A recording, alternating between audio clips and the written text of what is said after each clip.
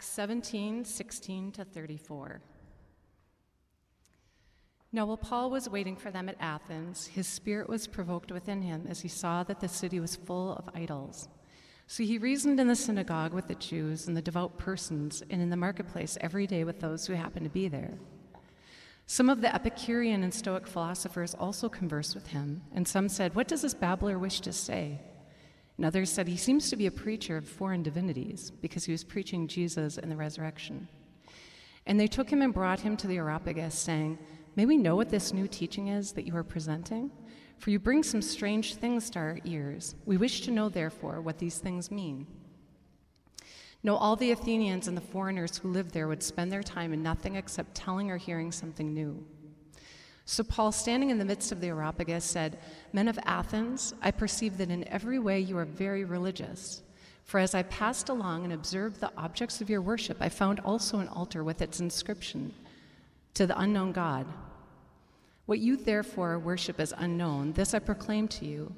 The God who made the world and everything in it, being Lord of heaven and earth, does not live in temples made by man, nor is he served by human hands as though he needed anything, since he himself gives to all mankind life and breath and everything.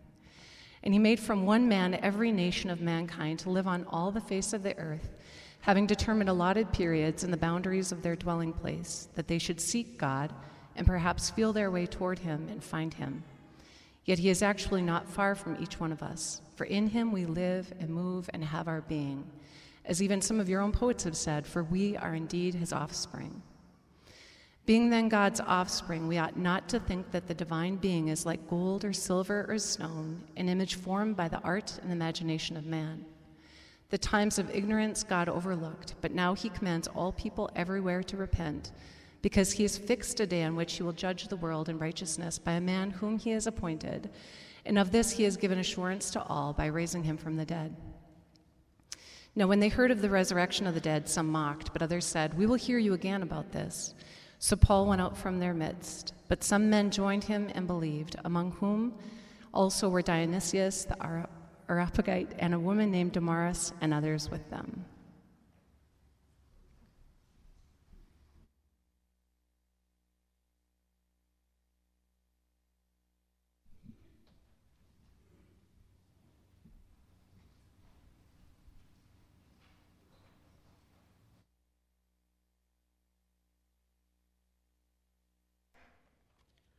Good morning. Welcome again to Hiawatha Church. We are glad you're here with us. My name's Jesse Splan. I'm one of the elders here, and one of the privileges of being an elder at Hiawatha is we get to preach a couple times a year. It's always a joy for me to be here. I love preaching, but today is especially exciting for me. Today is my anniversary. Not marriage, I'm single, but 24 years ago to the date today, 24 years ago, the 28th of July was not a Sunday, it was a Friday. 24 years ago, on July 28th, was the first time I ever preached publicly. It was at a camp. I was a teenager then. So, you all get to celebrate my 24th anniversary of preaching today. Congratulations. No gifts are necessary. Thank you. All right, so we are about 2/3 of the way through the book of Acts, finishing up Acts 17 today. And thank you, Heidi, for reading that passage. It's kind of nice when the passages are longer to have someone else do the reading of the passage, so thank you for that. So Acts 17, 16 through 34, the object of your worship. All right, let's get into it. So, Paul was waiting for them at Athens. Now that picture is a more modern picture of Athens. You can see the scaffolding there. But right there, that is the main temple that was in Athens. This is the high point of the city. The main part of the city would be down where I'm standing. As you walked up, this was the high point of the city, and that was the main temple. And it is the Pantheon. But a little bit about Athens. Athens was a powerful city-state back in antiquity. It was a center for the arts, for learning and philosophy. It was the home of Plato's Academy and Aristotle's Lyceum. It was widely referred to as the birthplace of democracy. In Athenian political and philosophical thought, that's the first place democracy was ever talked about and some of those initial things. And you've got the Parthenon right there, which is a temple to Athena. Athens, Athena. That's either where the city gets its name or where Athena gets its name. Historians disagree on which came first. Athena was the goddess of wisdom and knowledge, and also of war, and also of handcraft, like art and some of that type of stuff.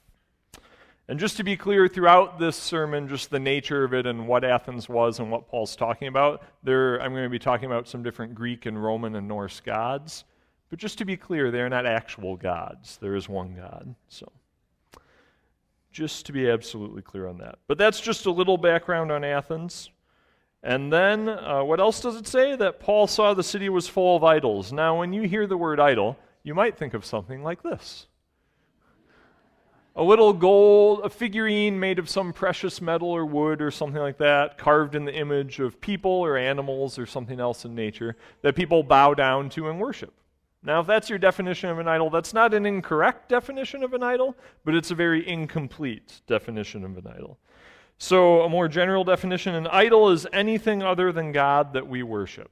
So, an idol can be something like this, but it can be anything. It doesn't even have to be something physical. It can be an ideal or an emotion or anything. An idol is anything other than God that we worship. And we'll talk more about that when we get to the altar to the unknown God. So Paul is waiting in Athens. He sees that the city is full of idols. And what's his response to that? His spirit was provoked within him. People of Hiawatha, what provokes your spirit? What are the things in life that provoke your spirit, that get you stirred up, that you're passionate about? What are the things that provoke your spirit? And when your spirit is provoked, whatever that is, what's your reaction to that? How do you react? Is there action that you take, emotions that you feel? What's your reaction when your spirit is provoked? Let's look at Paul's reaction. So he sees that the city is full of idols. That provokes his spirit within him, and he reacts. What's his reaction? He talks to people. He reasons and converses with the people in Athens. Where does he do it? In the synagogue and in the marketplace, in the main places where people would go and meet. So the synagogue is the place for the Jews and other devout, non-Jewish followers of the God of the Old Testament. That's where they would go to worship. It was also kind of a meeting place where they would go. There would be events there, a place to fellowship with people, connect with people during the week. So that's a place he could go. He knew there'd be a lot of people receptive to hearing him talk about this, especially because he's going to be talking about things from the Old Testament, about the God that they believe in.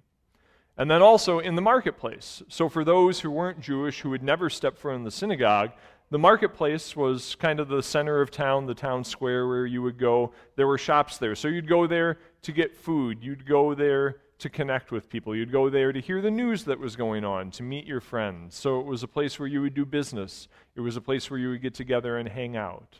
It was like a combination workspace, coffee shop type of thing. So between those two places, he could cover most of the people in the city. He went to where the people were gathered to talk to them. And who did he talk to? He talked with the Jews and devout persons in the synagogue, of course. And then in the marketplace with anyone who happened to be there. Whoever happened to be around that would listen to him, he talked to. But that's not all. Also some of the Epicurean and Stoic philosophers, he conversed with them. And remember, I said Athens was known for philosophy. There were a lot of schools of philosophical thought that had come out of Athens and that still existed in Athens at this time to varying degrees. So there were a lot of people who wanted to talk a lot of different philosophical things. So Paul would have a willing audience for those things. He talked with all the groups of people who would listen to him. But he's not just talking in general. He's not just talking about whatever topic of conversation they might have in mind that they want to cover. It says he was preaching Jesus and the resurrection.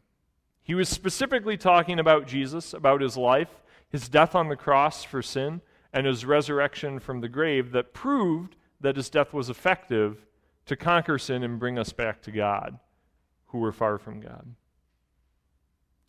So people of Hiawatha, whatever provokes your spirit, whatever gets you riled up, when your spirit's provoked, is this the type of response you have?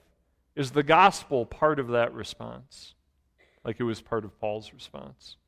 His spirit was provoked, and he could have said a lot of different things and taken conversations a lot of different directions, but he went right to the gospel and he went right to Jesus. Because he saw in the midst of all that idolatry, that was the most important thing people needed to hear. So he talks about this, people listen to it, and they think, this is interesting. We want to hear more about this. You're saying some things, we don't really understand everything. Can you give us like a clearer presentation of this? We want to hear this. So they bring him to the Areopagus. So this is a picture from Athens. This is the Areopagus. So Paul would have been probably somewhere on the top here. Over on this side, you can't see, there's almost like a little amphitheater type area, so he might have been there. There's some space down here, but somewhere in here, this was where he would have gone. And a cool thing, if you ever find your way to Athens and see this, you can't see it in the picture, but right here, there is a metal plaque that's connected to the stone, and it has in Greek the text of what Paul says here in Acts 17. So if you go and you know Greek, you can read it. If you go and you don't know Greek, you can look at it and know what it is, but you won't be able to read it. It'll be Greek to you. So this was something cool that I learned that I didn't know about this. You may have heard of this passage and heard it called Paul's Sermon on Mars Hill, and you might think, why in the world is this called Mars Hill? Like this is the Areopagus. So Are there is Ares, the Greek god of war. His Roman counterpart, the Roman god of war, is Mars. So that's why they call it Mars Hill. So fun fact, doesn't really have much to do with the sermon, but kind of interesting. So this place functioned as a couple different things. It functioned as the meeting place for Athens' high court. So if you were convicted of a capital crime and on trial for that, this is where the trial would take place, for murder or anything like that.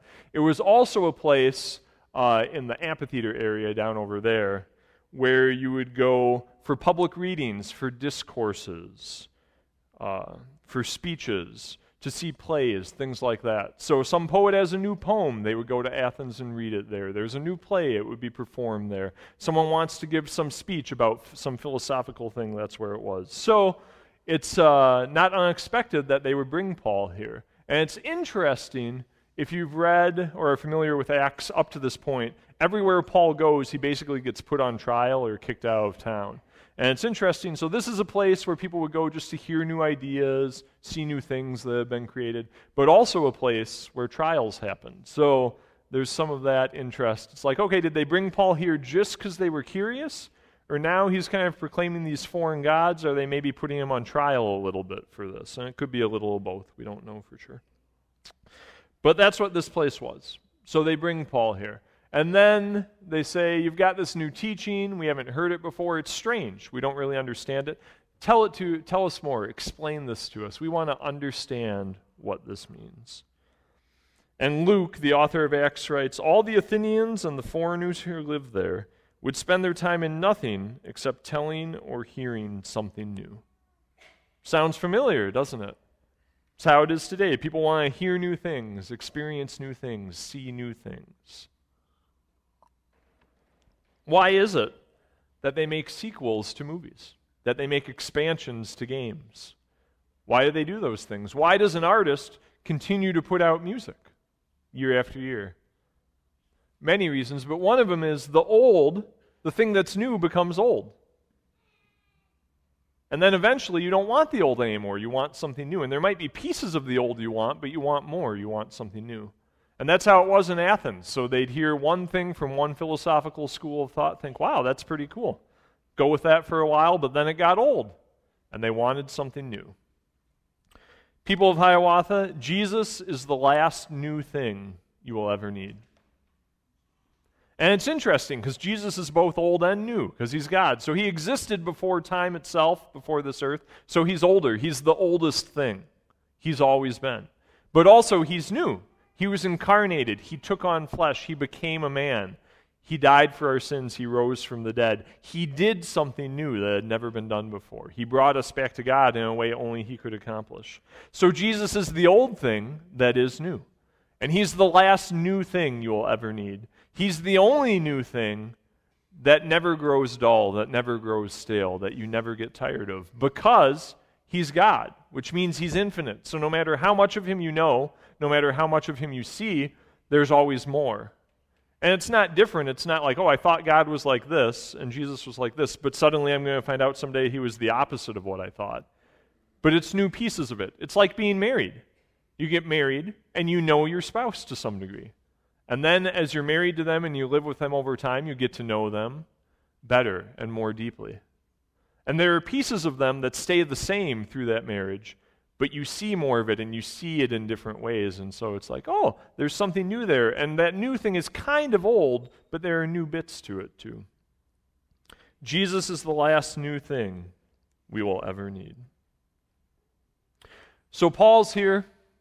He's about to explain what he's been talking about. And there are some really cool things in this. Obviously, it's the gospel, so it's just cool in general. But some cool things that we can look at and that can help us as we interact with people today in the world, whether that's at work or with friends as we hang out, whatever that might be, but people who aren't believers. So let's look at it. Paul, standing in the midst of the Areopagus, said, "Men of Athens, I perceive that in every way you are very religious." So notice how he starts. He doesn't start by saying, okay, I've seen all these altars, and these are all false gods. This is all just worthless. You need to get rid of this. Let me tell you about the real God. There's only one. He starts with something that's in some ways affirming, that draws them in. He says, here, let me compliment you. I see that you're very religious. I see all these altars, all these temples, all these objects of worship. And as he's saying this, standing on that rock, so if I'm standing on the rock like this, behind me would be that hill from the slide I showed with Athens, with the huge temple on top to Athena. And then, as I'm on the rock, as I look down this way, would be the place probably that he had been wandering by the marketplace that had all these other temples and statues. So as he's standing here saying, I see that you're very religious. I see it down in front of me, and I see it behind me.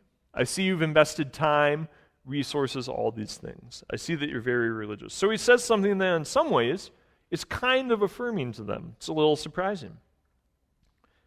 And then he goes on, "For as I passed along and observed the objects of your worship." So I said before, an idol is anything that we worship that's not God. And you might say, what is worship exactly? I've heard that word, I kind of know what it means, but I don't really have a good idea. So a brief, incomplete definition of worship, but a fairly good summary one. To worship something is to give thanks to it, to serve it, to glorify it. And to glorify means to extol the virtues of something, to praise something. People of Hiawatha, what are your objects of worship? What are the things that you give thanks to, that you serve, that you glorify? As people pass along in your life, as they observe you, what would they observe as your objects of worship? As Paul passed along in Athens, he observed the objects of worship. What would people observe as your objects of worship as they passed along? Would they observe Jesus as your object of worship? Or would it be something else? And for all of us as believers, there's some of that both end. We do worship God. We do worship Christ. But sin still remains and we still struggle with it. So we still worship idols. We still have the idea that we can do it ourselves. We still want to do it ourselves so we can boast in ourselves. What are your objects of worship? What do you serve? What do you give thanks to? What do you glorify? What commands the majority of your time, your thought, your activities, and your conversations? What are your objects of worship? Paul continues. So he's given them the semi-compliment. I perceive in every way you're very religious. I observed all these objects of worship. And then he goes on. I found also an altar with this inscription, to the unknown God. What therefore you worship is unknown, this I proclaim to you. Look at what Paul does here. He uses their pre-existing belief as an inroad for the gospel. He takes something that they already believe, that they already value, that they are already invested in, and he looks at what piece of this can I use to slip in the gospel and move in a gospel direction as I speak to them. So he takes something that they already had, a pre-existing belief, and uses it as an inroad for the gospel. Like Peter was saying before the offering song, they've got all these altars and all these temples to all these different gods, and they're thinking, well, maybe there's one we missed. We better do one to the unknown God, just cover all our bases. And what a perfect inroad for Paul. Like, okay, you've got a temple to the unknown God. I know that God. Let me tell you about him. So first, Paul gives them kind of the semi-affirmation. Then he looks for something that's pre-existing that he can use as an inroad for the gospel. But then he takes that pre-existing belief and tears it down and replaces it with the gospel, with the true God. He says, therefore your worship is unknown, I will proclaim to you. The God who made the world and everything in it, being Lord of heaven and earth, does not live in temples made by man, nor is he served by human hands, as though he needed anything, since he himself gives to all mankind life and breath and everything. And remember where he's standing. As he's standing, he sees this huge temple behind him up on this hill on the highest point of the city. He sees down below a ton of temples and altars and people doing acts of worship, serving these gods. And he says, yeah, all these temples, God doesn't live in any of those. All this work of your hands that you've done, God isn't served by human hands. He doesn't need anything from you. He's the one who gives us all things. He doesn't need to receive things from us. So Paul starts off and he's like, yeah, I see what you've got here. You're very religious. You've got this altar to the unknown God. But let me tell you about the real God and how the real God is not like your gods. And all these things you've built for these gods, these aren't things God wants. These aren't things God uses. That's not how God is. God is not going to receive from you because you built him this beautiful temple or this altar or crafted this image. He gives to you. As believers, usually we're pretty good at one of those two things, but not both of those. We're either usually pretty good at looking at something in culture and picking out how it mirrors or images or whispers or reflects the gospel. But if we're good at that, we tend to not be good at tearing it down. So we'll affirm people like some movie or some book or some song or some piece of art and say, yes, there are echoes of the gospel in this. This is like the gospel or like Jesus in this way and this way and this way. But then we won't go to that next step and tear it down to replace it with the true gospel. Or we're good at tearing down, but not at finding that common ground first. And we'll say, oh, did you see that new movie? Oh, no, I didn't go see that because that's just false. That says things that aren't true. That's not how God is. That's not what the gospel proclaims. And those are true statements. But now you haven't given that common ground with them. It's unlikely they're going to listen to you because now you're just attacking them. So as I was reading through that and explaining that, you may have thought of something from culture. And probably most of you thought of this. Maybe not. So this is a representation of a scene from the movie Avengers: Infinity War. I was going to do something from Endgame, but figured since it was newer, I'd do an older movie so as not to have to do spoilers. So I'm just very briefly, I'm going to give kind of a modern example of what it looks like to go through and do this kind of finding common ground and tearing down. And I could literally have picked anything for this. I could have picked any movie that exists, any song, any book, any piece of art, any painting, any sculpture, anything, and you can do this with it. I picked this one, because it's so big culturally, it's likely a lot of people are going to be somewhat familiar with it. 2, it's popular in culture still. I work in the place I work. There are discussions about the Marvel movies, the Marvel Cinematic Universe, probably every other day that people want to have with me, which is great when I'm doing the parts of my job I don't particularly like to do. Not so great when I'm doing the parts I like. So the bad guy on the right there, who's purple, is named Thanos, if you're not familiar with this at all. The guy who's floating in the air is Thor, based on the Norse god of thunder, Thor. He's supposed to be the Marvel Universe's representation of that god, and the weapon he's holding is this axe that he made that he's supposed to kill Thanos with. So Thanos is the bad guy. He's basically trying to rewrite reality in the universe in his own image. Thor doesn't want that to happen. He's trying to stop him. So some ways Thor is like Jesus. Thor hates evil like Jesus does. He fights against it. He's about to fight Thanos. He's willing to sacrifice his life. And in the movie Avengers Infinity War, he actually almost dies twice. Once at the beginning, and then once about 2/3 of the way through or halfway through when he's trying to make that axe, because without it, he doesn't have something strong enough to defeat Thanos. And he's willing to sacrifice his life to make this happen, and he almost does. And in this movie, up to this point in Marvel's movies, he's the most powerful hero. So just like Jesus is the most powerful, he's the most powerful. He's far stronger than the other heroes. But Thor is also unlike Jesus in many ways. A few of them.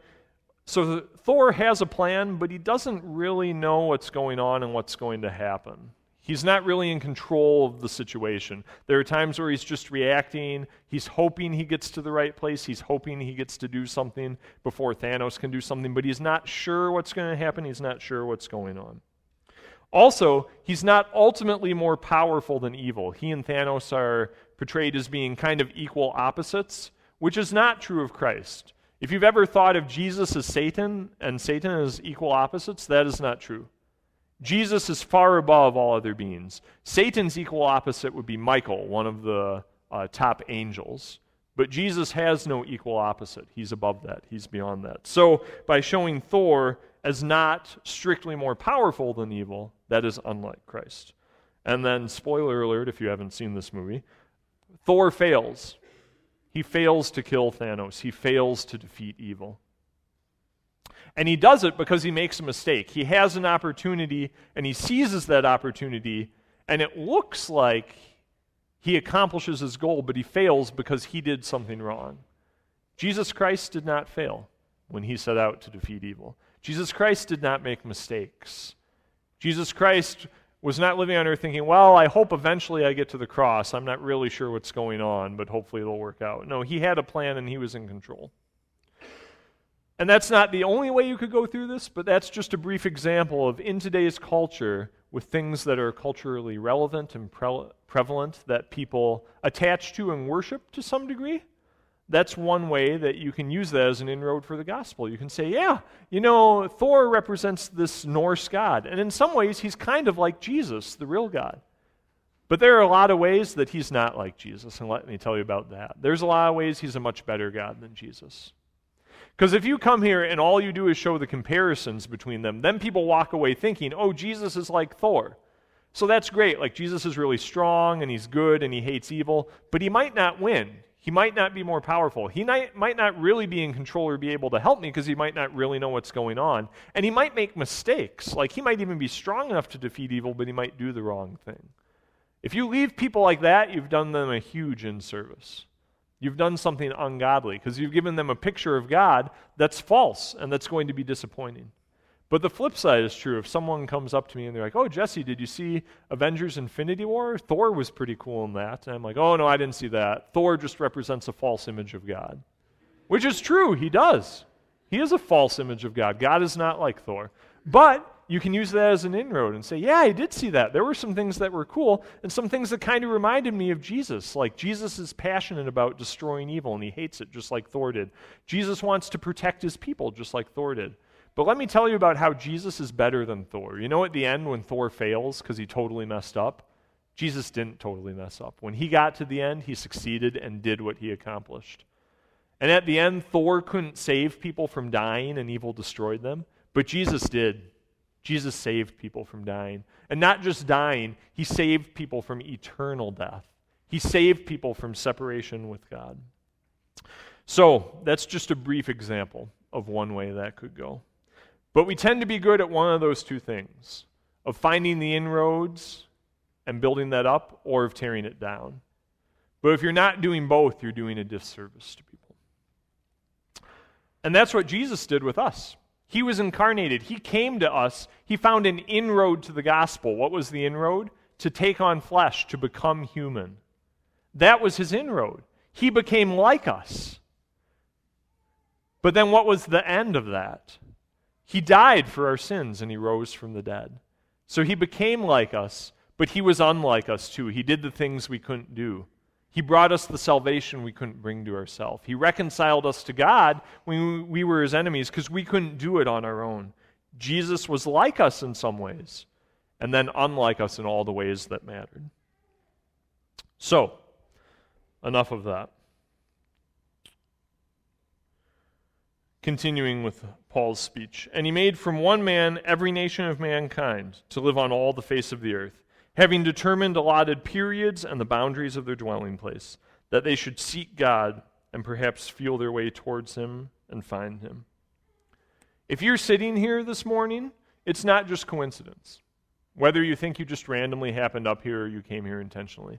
The fact that you're alive in 2019 on July 28th or sitting in the Hiawatha Church building is part of God's design. What does Paul say here? That God determines when people live and where they live. God determined that you would be alive today, that you would be somewhere in the Twin Cities area, and that you would come here today. That was God's determination. That was his choice. And why was that? That we should seek God and perhaps feel our way towards him and find him. Everyone's seeking. And people are seeking God. Many of them don't know it. They would never say that. They would say they're seeking other things. But the things they're seeking can ultimately only be fulfilled in God. And so in the world, as people stumble around, as they seek for fulfillment, as they seek for worth, as they seek for value, as they seek for satisfaction, what they're seeking is Jesus Christ. But they don't know it. But there are things that God has determined in their lives that are inroads for the gospel that we can use. If you're here this morning and you're not a believer, you don't believe in Jesus, maybe you actively have just rejected that belief, or maybe you've never heard it before, you're like, I have no idea what you're talking about. This is all new to me. Just like the people Paul was talking to. Know that you're not here accidentally. You're not here just because of your whim. God determined that you would be here today to hear me preach and hear the gospel. Not because I'm so great and you needed to hear me, but I happen to be the one preaching this morning. He wants you to hear that, so as you stumble around, as you feel your way towards him, that you would find him. Be encouraged. As we stumble around, as it can feel like you're stumbling in the dark, that you can't find it, that you keep searching and you can't find it. Yet God is actually not far from each one of us. For in him we live and move and have our being. As even some of your own poets have said, for we are indeed his offspring. Look at how that's worded, how Paul words that. He says, he is not far from us. He doesn't say we're not far from him. So as we're the ones that are stumbling around and seeking, as Paul said, that you would stumble and seek and perhaps find him, ultimately it's not actually us that find God, it's God that finds us. As we're stumbling around and we don't know where he is and we feel like he's far from us, he's actually not far from us. If you're here this morning and you have not yet believed, know that Jesus Christ is not far from you, whether you feel far from him or not. If you're here and you are a believer but you feel far from God today, know that Jesus Christ is not far from you. Even when we feel far from him, he's not far from us. He is the one who seeks us out. He is the one who brings us to him. He's the one who brings us back when we wander. He's the one who's near and comforts when we need comfort and we feel like he is far from us. Be encouraged, Hiawatha. Jesus Christ is not far from you, and he is the one who comes to us. While we're running from him, he comes to us. Whether that's before we believe or in our belief, in the times we turn to idols, he comes to us and he woos us back.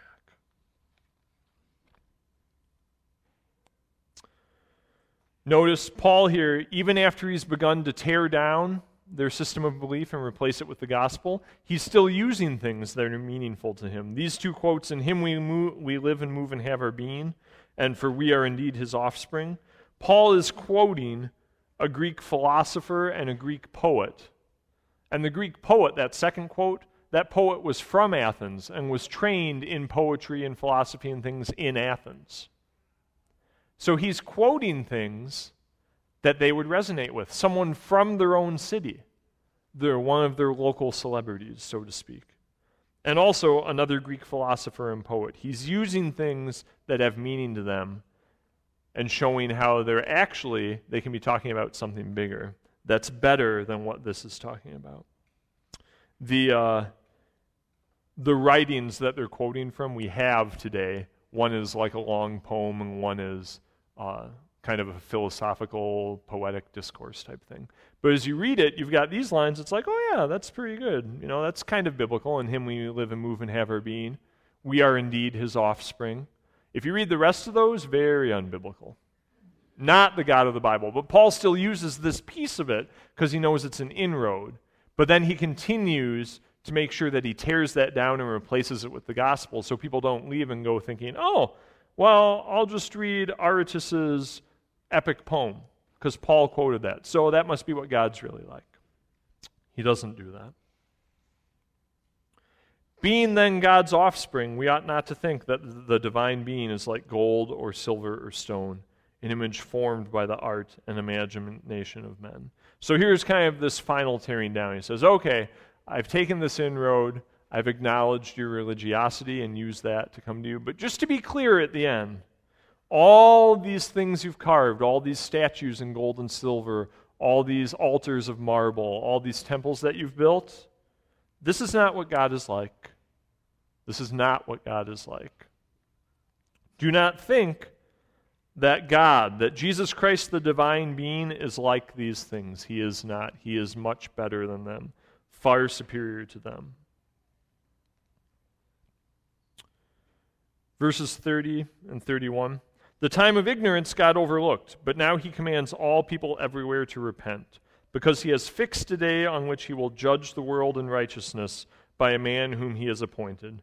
And of this he has given assurance to all by raising him from the dead. So Paul comes, his spirit is provoked within him because of the idols. So he starts talking with people. He starts preaching Jesus Christ and the resurrection. People hear it. They're curious. They want to hear more. He gives this discourse, acknowledging some of what they've done, but then tearing it down to replace it with the gospel. And now as he's wrapping up, the final thing he says, it's like, all right, so in the past, God overlooked ignorance. All this idol worship you have going on, all these temples you've built, this was ignorance because it's the unknown God. You did not know the God of the Bible. You did not know Jesus Christ. But now I've told it to you. And now he commands all people everywhere to repent. He will no longer accept your ignorance. And the reason he demands repentance is because Jesus Christ is going to come back and judge the world in righteousness. Jesus is the man that he has appointed. And you know what? No matter how much religiosity you have, no matter how many sacrifices you make, no matter how many times you pray to that gold statue, you are not going to be judged as righteous when God returns based on that. He's going to judge the world in righteousness, and the only righteous one is Jesus Christ. If you're not trusting in Jesus to provide you his righteousness, you are not going to stand in God's judgment. You are not righteous enough. God overlooked sin before. Now he commands repentance because he's going to judge the world. He has fixed the day, and he's given assurance that it's going to happen by raising Jesus from the dead.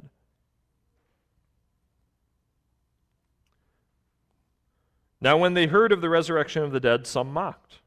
But others said, we will hear you again about this. So Paul went out from their midst. But some men joined him and believed, among whom also were Dionysius the Areopagite and a woman named Damaris, and others with them. What are the reactions? 3 reactions. Some mocked, some were curious, they didn't believe, but they wanted to hear more, and some believed.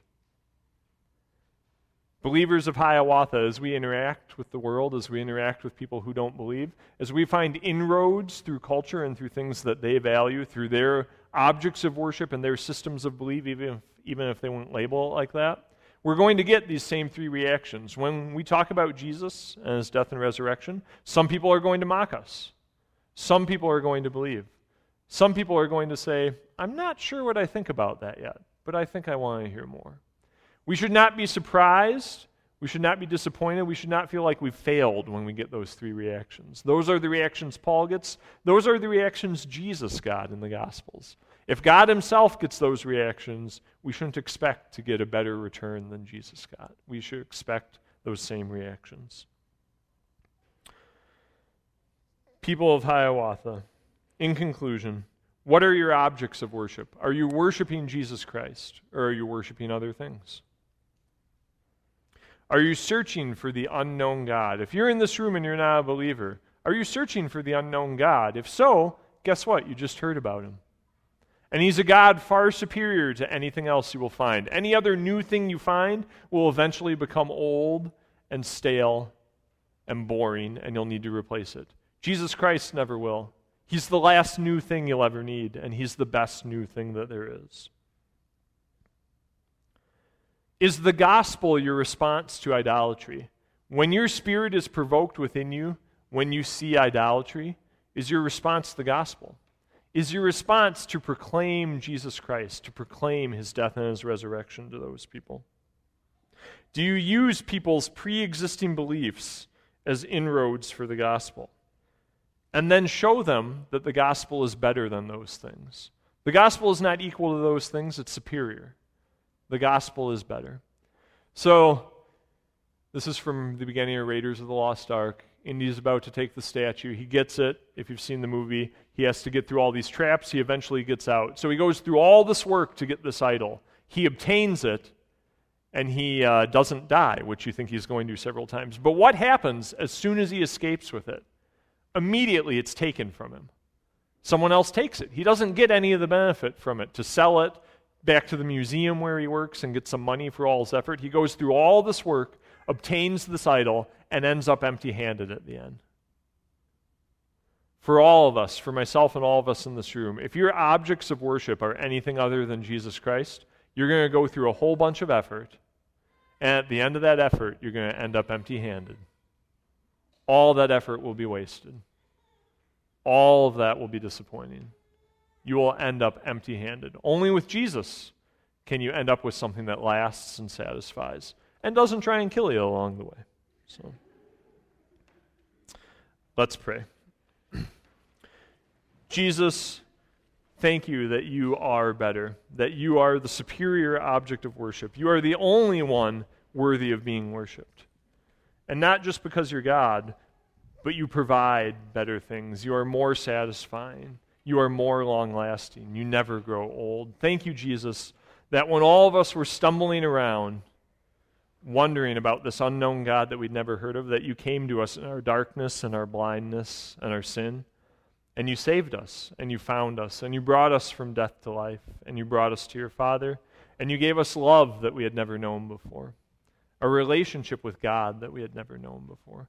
I pray for everyone in this room, God, who's not a believer, that they would see that you are the unknown God that they need to know, and that they can do that right now, that you are the one who is determined that they would be here this morning, that you are searching for them, that you want them.